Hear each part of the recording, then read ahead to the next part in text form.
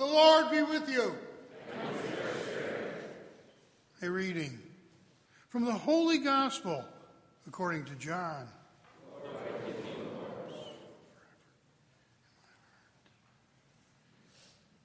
And Jesus said to the crowds,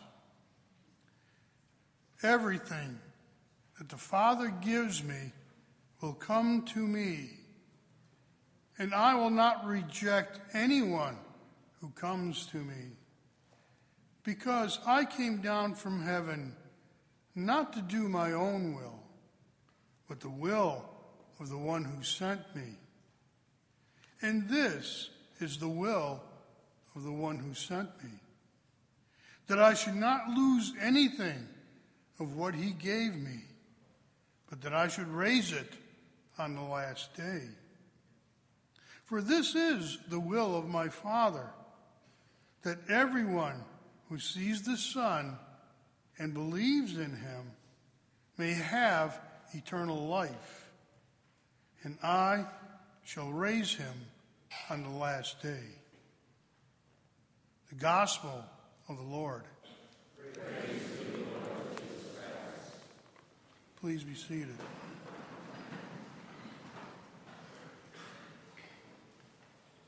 Today, we are celebrating God's infinite mercy to John.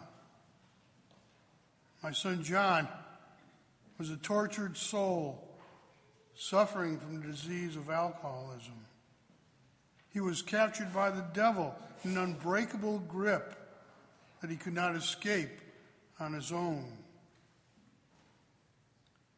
Many times, we have been told about God's infinite mercy.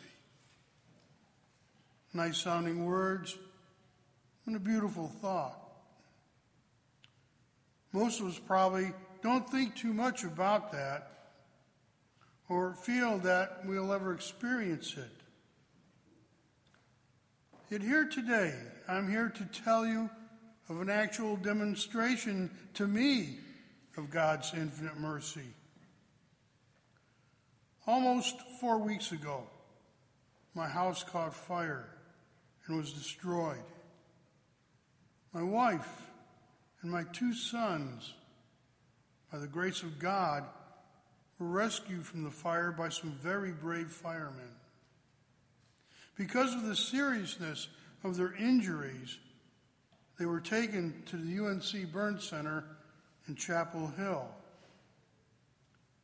In a state of shock, I watched as my family was receiving life-giving care by the doctors and nurses there. Like any father, I prayed for help from God, knowing that his will be done, whatever that might be, trusting in his mercy that my prayers would be answered. I was told that John was beyond medical help. It was then that my prayers were answered when Father John Kane came to visit and administered the sacrament of healing to me and to my family. Another sacrament of God's, the sacrament of healing, has a real nice sound to it, doesn't it? It's another sign of God's infinite mercy, meant not only to heal the body, but the spirit as well. Does it work? Yes, it does. But not always as we want it to, but as God sees fit. Sometimes in ways we just don't understand or see. Does it work? His sacrament of healing? Well, when you leave here, I ask you to look at my wife Karen's hands. Her hands were once ravished by second-degree burns, but now almost fully healed by the grace of God and medicine. So has my son Mark, who suffered severe smoke inhalation, is recovering faster than expected and will soon, in a week or so, be coming home. God's infinite mercy was gifted to John through Father John Kane through the prayers of the dying, forgiving John of his sins, freeing him from the bonds of sin and the grasp of the devil and the fires of hell. When his life support system was removed, he was joyfully went to visit with our Father in heaven. And that very day, the devil lost and God won. Just as God has promised in today's gospel when he said, "This is the will of the one who sent me, that I should not lose anything of what he gave me, but I should raise it on the last day." Now, my family's tragedy should be a stern reminder to us all that death may come when we least expect it. And we must always be prepared to meet our Heavenly Father. And we can do so by frequently receiving the sacraments of reconciliation and the Holy Eucharist. And soon at this very table, our Lord will give himself to be in our bodies, to nourish and strengthen our souls, so that we will be ready to meet our Lord, our God, at the end of our lives, whenever that might be, with peace and with joy in our hearts. And that time, we too will be recipients of God's infinite mercy. Let us pray.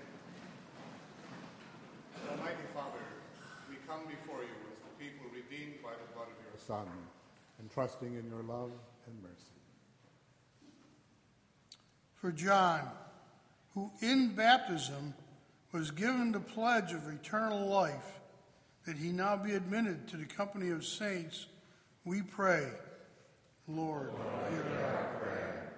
For our brother, who ate the body of Christ, the bread of life, that he may be raised up on the last day, we pray to the Lord. Lord, hear our prayer. For our deceased relatives and friends, and for all who have helped us, that they may receive their goodness, we pray to the Lord. Lord, hear our prayer. For those who have fallen asleep, in the hope of rising again, that they may see God face to face, we pray to our Lord. Lord, hear our prayer. For the family and friends of our brother John, that they may be consoled in their grief by the Lord, who wept at the death of his friend Lazarus, we pray to the Lord. Lord, hear our prayer. For all of us assembled here to worship in faith, that we may be gathered together again in God's kingdom, we pray to the Lord. Lord, hear our prayer. God, our shelter and our strength, you listen in love to the cry of your people. Hear the prayers we offer for our departed brothers and sisters, and in particular for John. Cleanse them of their sins, and grant them the fullness of redemption. We ask this through Christ our Lord. Amen.